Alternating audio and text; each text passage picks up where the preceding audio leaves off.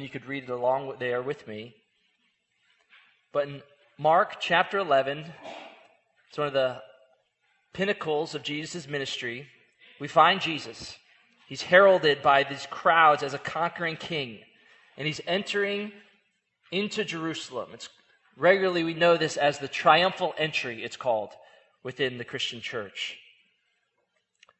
But it's an interesting triumphal entry, for only 5 days after this, these same crowds that herald as king will be shouting and calling him a criminal, leading him to a cross. Though Jesus was the rightful king of the hill, people switch so quickly in their allegiances. Why? Again, I ask, do you ever find yourself here? Find yourself even in your relationship with Christ, here in this similar place? I hope you're not actually calling for Jesus' death all over again.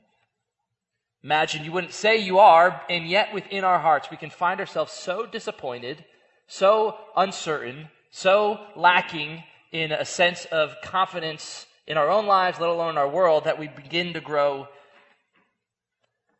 angry and upset, and we begin to want to push Christ out from his position of rightful leadership. If we're going to walk with Jesus, though, walk through even failed expectations, walk through uncertainty, walk through the ups and downs, we have to understand what it is that Christ, what kind of king Jesus actually is, what it is that Christ's kingship will look like in your life, in my life, and in our world. And that's really what our passage is going to teach us today. In essence, we need to know what kind of king Christ is, what kind of king Jesus will be for you. So let's read in Mark chapter 11, and I just want you to, even as I'm reading, don't just listen to what it is that I might be going to say or anticipate, but listen to what one of Jesus' biographers, Mark, and what the Holy Spirit through Mark is trying to tell you about Jesus and his kingship. Now when they drew near to Jerusalem, to Bethphage and Bethany at the Mount of Olives, Jesus sent 2 of his disciples and said to them, "Go into the village in front of you, and immediately as you enter it, you will find a colt tied in which no one has ever sat.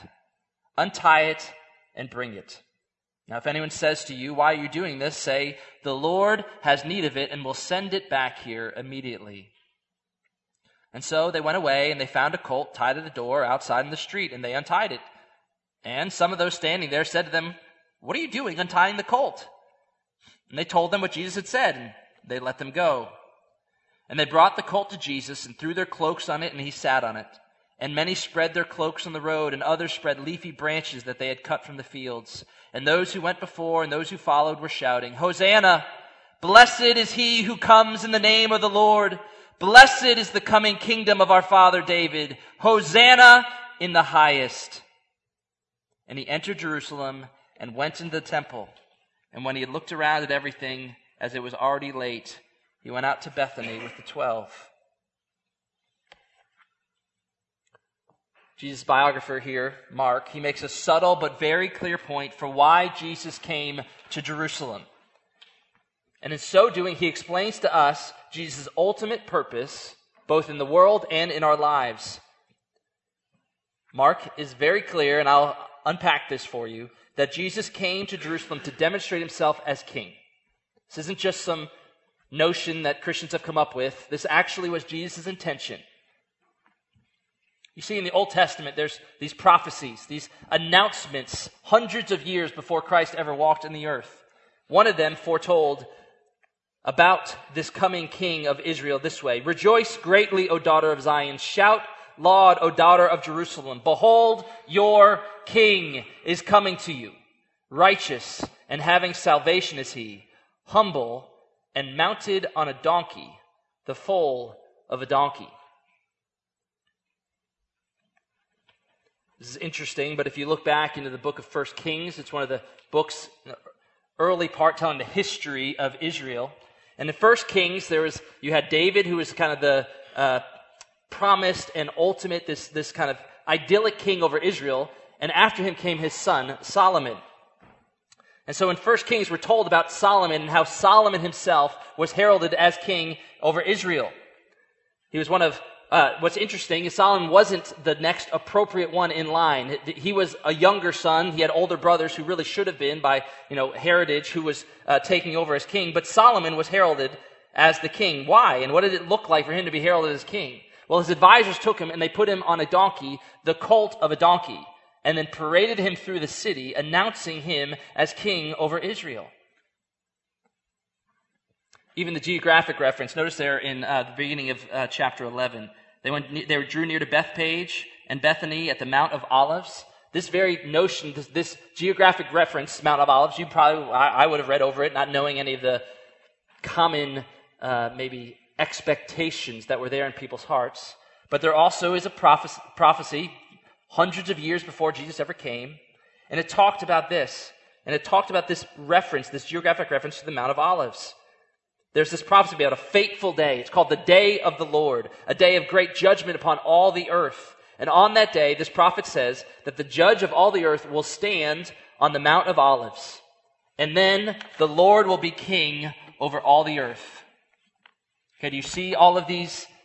Mark is, when he is understanding, and then the Spirit of God speaking to us through this biographer is understanding what happened in this moment, in the coming of Jesus into Jerusalem, he has all of these references in mind.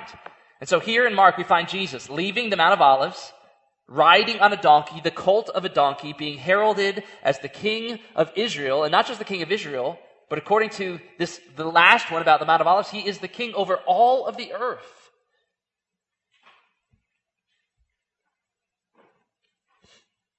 Now, this concept of kingship, think about it. It is difficult for us as Americans to comprehend. It's difficult for us in modern world to comprehend. I don't care where you are. America or some other part. We've known so little of what it means truly to be ruled.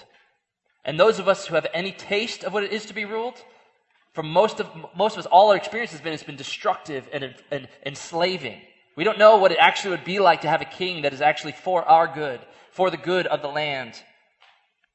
We know these seemingly silly antics of these dynastic monarchies that are around the world, but we don't put much stock in them. And so for us who live in this democratic state of citizen rulers, where in essence the only king is ourselves, we get to vote who it is that's going to rule over us. That in itself, it shapes our worldview. I don't know if you've ever thought about that, but the very fabric of our American existence hinders our ability to really understand what it's like and what it means for Jesus to be king. And yet, here Jesus enters into Jerusalem to demonstrate he is king.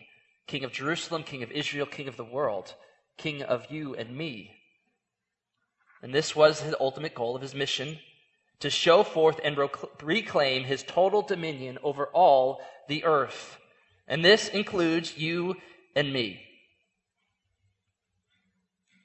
Now, how might this alter your expectations of what Jesus is actually doing in your life, of what he's actually doing in the world? I have to admit, I find myself certain days as I read the news, or as I start to journal, as I start to have conversations with my wife, I start to think, I'm not really sure if Jesus is doing a very good job. I don't know if you've ever had that in your heart. I do. I confess that to you, that there's times that if he really is king, what's going on around me? And yet, this passage clearly asserts that Jesus, the risen Lord, is king over all of our world. For you, is that simply a constitutional monarchy? Do you know what that is? It means the parliament has all the power and the monarch just places their seal at the end of all the decisions being made. Maybe that's what Jesus is like for you. He's kind of your constitutional monarch. You got his name on your letterhead, but ultimately you're the one who truly signs all the papers and puts everything actually into practice, into direction. Actually, you're the one who really is in charge. It's an important first place for us to consider and evaluate in our own life as we look at this text. But I think if you're like me, and I can imagine if you think about somebody lording over you, it begins to feel, you start pushing away. You don't want that. And so lest you think that this mission of dominion, this mission of ruling of Christ tastes bitter to you, I want you to notice what Jesus intends to do with his power, what he intends to do with his rule in your life and in the world. Did you hear what the crowds are shouting? Look there towards the end. And those who went before and those who followed were shouting, Hosanna! We sing songs that say this. I could have had a show to YouTube. My daughter just literally yesterday, she's running around my kitchen. She's saying hallelujah, which is a similar phrase as Hosanna, just over and over and over. I don't know why. It's just we sing it. She doesn't exactly know what it means, but we sing it enough that it's stuck in her head. And we might sing this, and maybe that's what's going on here. They're just kind of singing this religious phrase. But I don't think so. In the original language, Hosanna means save now.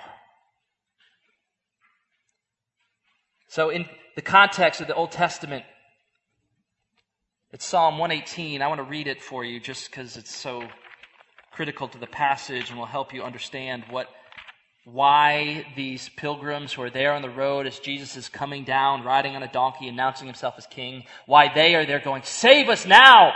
Save now! This chant that they're saying, it comes directly out of Psalm 118. It's not just, they didn't just say it, just come up with it on their own. They actually are quoting the Old Testament. Let me read for you some of the sections of Psalm 118. It's where I started actually in our prayer. Oh, give thanks to the Lord, for he is good. His steadfast love endures forever. That's where it begins. And then verse 17, I shall not die, but I shall live, and I will recount the deeds of the Lord. The Lord has disciplined me severely, but he has not given me over to death. So this is context of what they're seeing themselves as this people that has been disciplined, severely disciplined, and yet hopeful that despite their sin, despite their failure, there still will be a king who will come to them. There still will be a God who will rescue them. And so they keep going. This verse 19, open to me the gates of righteousness, that I may enter through them and give thanks to the Lord. This is the gate of the Lord. The righteous shall enter through it. I thank you that you have answered me and have become my salvation. The stone that the builders rejected has become the cornerstone. This is the Lord's doing. It is marvelous in our eyes. This is the day that the Lord has made. Let us rejoice and be glad in it. Have you ever heard that passage before? One of the later New Testament writers will claim this. The apostles themselves claim this very idea. The stone that the builders rejected has become the cornerstone. They saw that as emblematic of everything about Jesus. Though rejected, he has become the cornerstone of life. So here are these pilgrims on the road, Jesus coming in, they're shouting this. This passage is what's in their mind. And then verse 25, save us, we pray, O Lord. That word is Hosanna. Hosanna, O Lord. O Lord, we pray, give us success. Blessed is he who comes in the name of the Lord. We bless you from the house of the Lord. So 118:25, that's what these people on the road are shouting as Jesus walks in. Save us now. Hosanna, save us now. Though a sinful, judged, convicted people, they cry out to this king, will you please save us? Rescuer, rescue us. King, save us. If you think about it, the kingship of anyone is not good news to you. That is not good news if that king is coming to destroy you. If that king is coming to rule in a way for his own purposes that's going to suppress you and your actual wishes and desires and needs. But what about a king like this? The arrival of the king is best news, is the best news possible if his power and governance is the only hope you have of salvation. And this is the expectation we must have of Jesus. That he comes as a king to sinners, king to those who have been convicted of their rebellion. He comes, though, to them to offer his salvation. Have you cried out, Hosanna? Not just one time. I hope you have. I hope in this room, all of you have come to that point that you've recognized, I need a Savior. I must have a king. I cannot be king on my own hill. I need a Savior to rescue me from my sin. But this also is a cry that goes on and on throughout our life.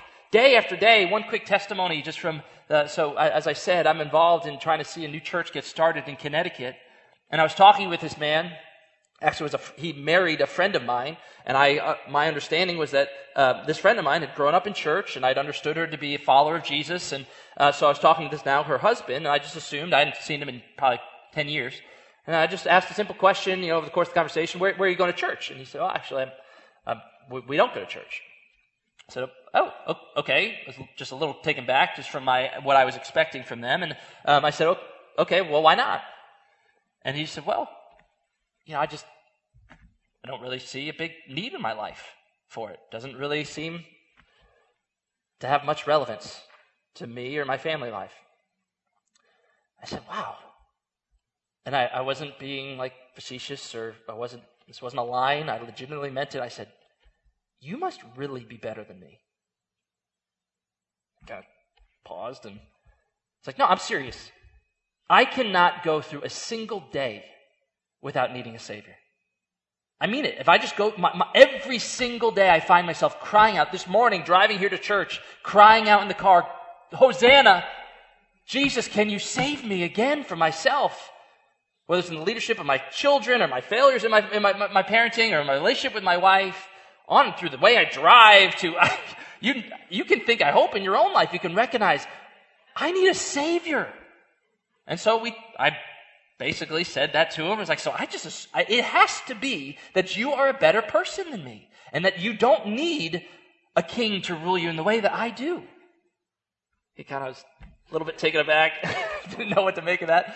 And I said, you know what? The thing that's amazing is I know I need a Savior just based on my own standards. Meaning just based on the standards I fail for myself, the standards I've set of what kind of husband I'm supposed to be. What happens when we actually look to the standards of God and understand what the requirements are of a holy, righteous God and how we don't live up to them? How much more aware do we become of how great the need is for someone to come and save us? That is what Jesus has come. This is the kind of king who is here for you.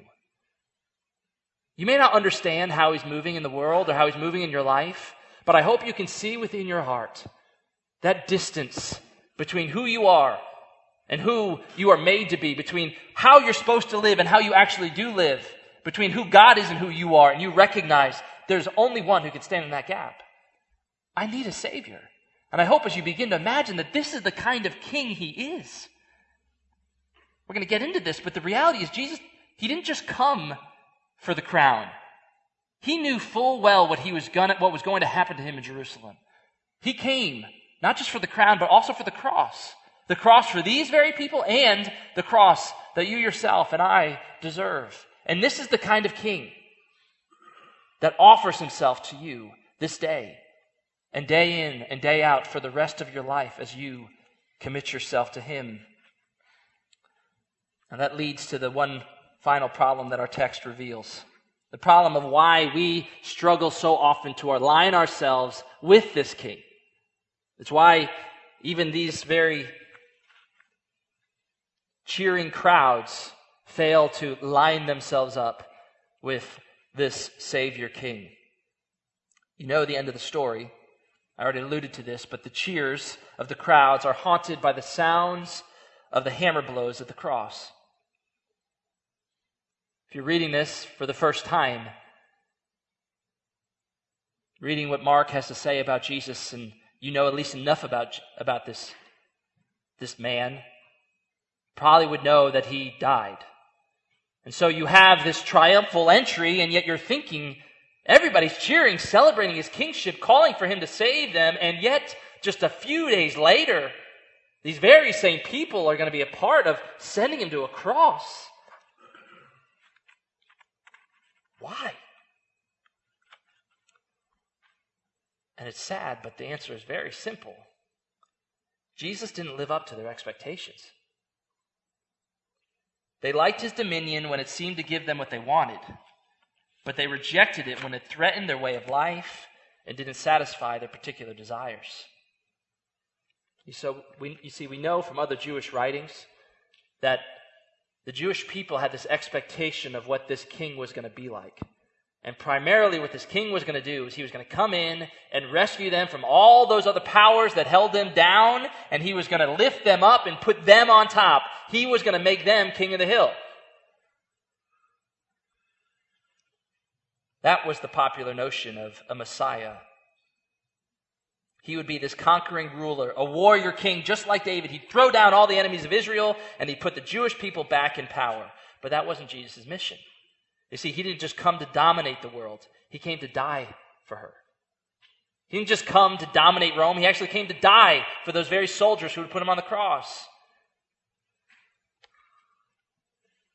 Now, if you thought about this, as I alluded to what Hosanna means, save now, and I think there's two ways to say that. You could say save now, which is just this desperate, I just need a Savior, save now. Or you can say save now. Jesus, you come on my terms. You're my little genie in a bottle. And when I need you for my particular ways and my particular purposes, that's when I call upon you. You see, but Jesus didn't come just to remove us, remove them from our trials, to lift us or them from their sufferings. He came to take away our sins. And yet this isn't our normal expectation for our kings. I confess within myself, I hope you can see it within yourself. We don't want a king who humbly dies. We don't want a king who then calls us to take a similar path, the path of the cross. But that's who Jesus was. He came on a colt. That's the paradox. You're supposed to see the risen, think about this, the cosmic king of the universe is entering into the world. Does he ride on the colt of a donkey? He should be riding on a white steed, the most glorious horse you've ever seen, with a parade of angels, thousands deep. All power being directed and oriented towards him, and yet he comes with just strangers and pilgrims, a few of them. This isn't probably a large number. We kind of imagine this triumphal entry, there's like thousands of people. Probably not. If there was thousands, the Romans would have shut it down. Maybe there's 50, 100, maybe. The glorious, all-majestic King of all the world coming into the world, and he rides on a donkey.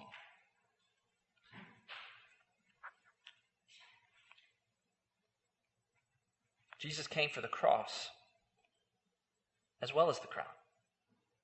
And that changes all of our expectations of what he's going to do in our world and what he's going to do in our life. You see, our King doesn't always meet our expectations. He doesn't always deliver us in the time or the way that we want him to, but he is always coming to rule us into that which is absolutely best for each of us and for our world.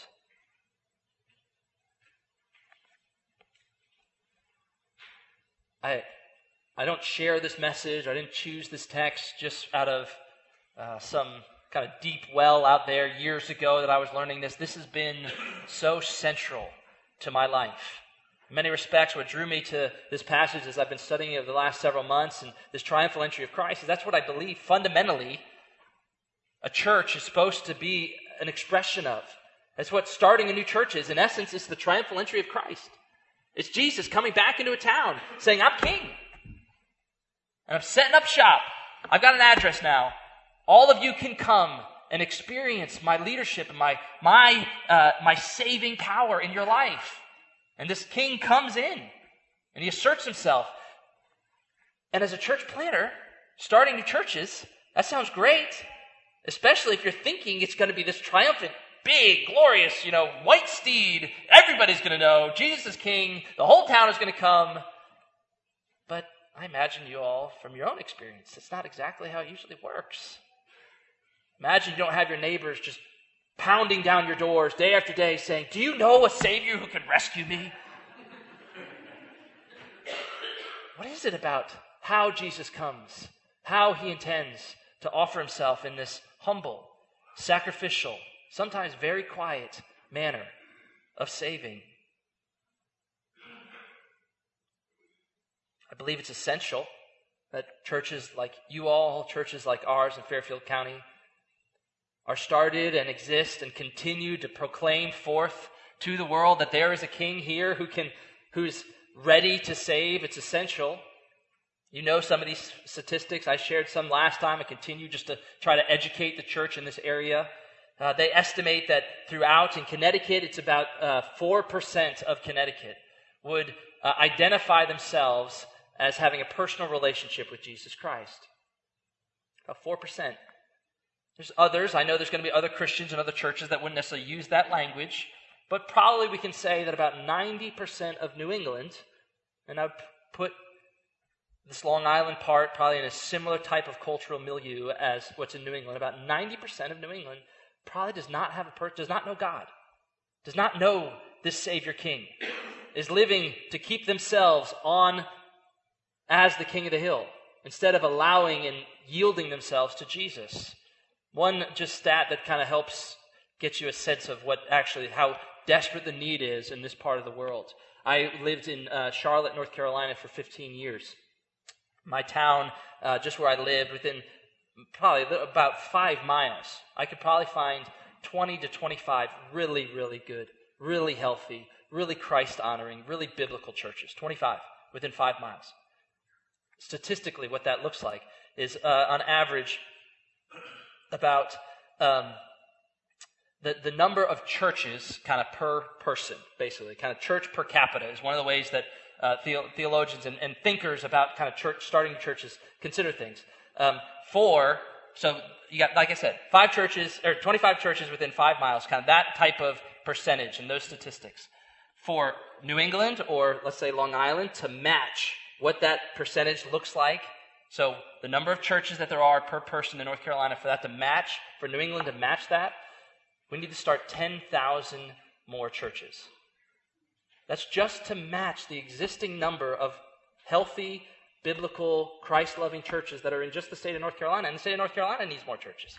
There's still thousands and thousands of people that live there, and many of our friends are moving there from up here. And yet 10,000 churches. 10,000 more churches needed just to match the existing state of what's going on in other parts of our country. And so I came to Connecticut because my King called me here. That's why I came. Believe that Jesus, in his desire to demonstrate his saving leadership to the world, invited me and my family and a few small people to come. But I tell you what, now that I'm here, I realize that so often my expectations are not Jesus' expectations. I want him to come in some particular way that meet on my terms, and my particular vision of what he's going to do, and he's got something very different. And so he calls me to come like him, humbly, submitting myself to him, and then offering myself to all those that I come in contact with. That's why he says, if any man wants to follow me, if any woman wants to follow me, they must take up their cross daily. You see that? The same kind of life, the same kind of upside down kind of living. Not striving to be king of the hill, but actually submitting and surrendering yourself, not only to Jesus, but then offering yourself to others. But I have to say, y'all, dying hurts. Right?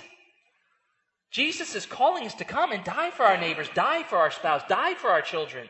Submit ourselves, our wills, over to his, and then be an expression of his saving love for all those we come in contact with.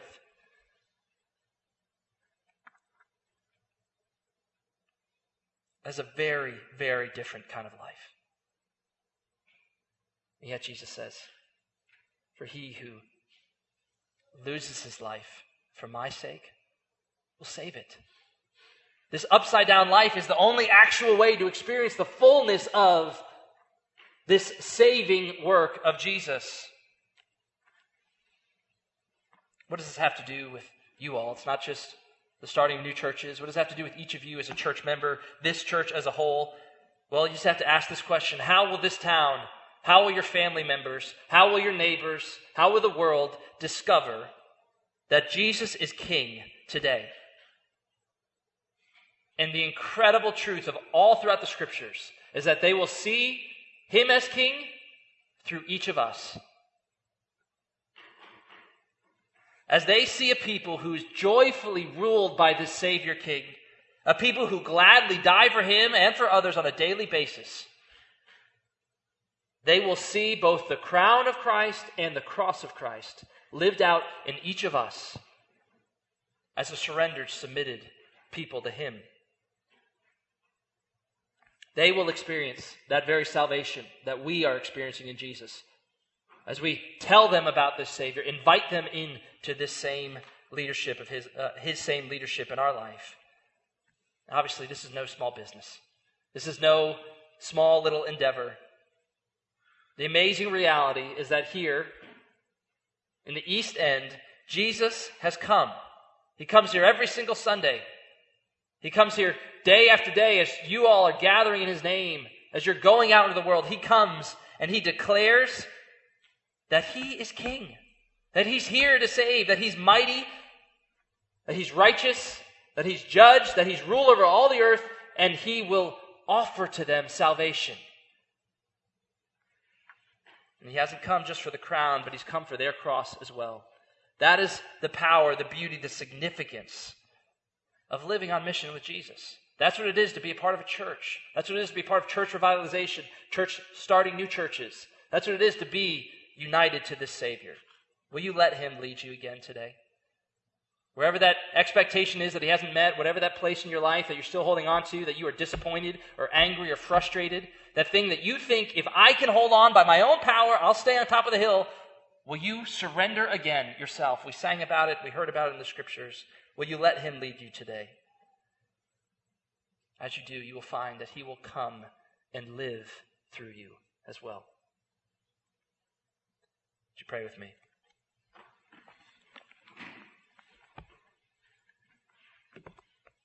Jesus, this is a profound reality, an upside down kind of living, a losing of power that we might actually find your power, a surrender of self that we might actually live, and a mission to rescue the world, to save them all. That is what you came for. To call your own to yourself, to joyfully submit themselves to you. And so we ask once again, even now as we approach this table, that you would prepare our hearts. And you'd save us again. For some, maybe for the first time. You'd save us again. And for others, you'd save us from ourselves once again. Save us from our sins, the continued patterns with which we live. We turn once again from them, and we acknowledge and receive you as our Lord and Savior all over again. We pray this because that is what you are, our Lord and our Savior. Amen.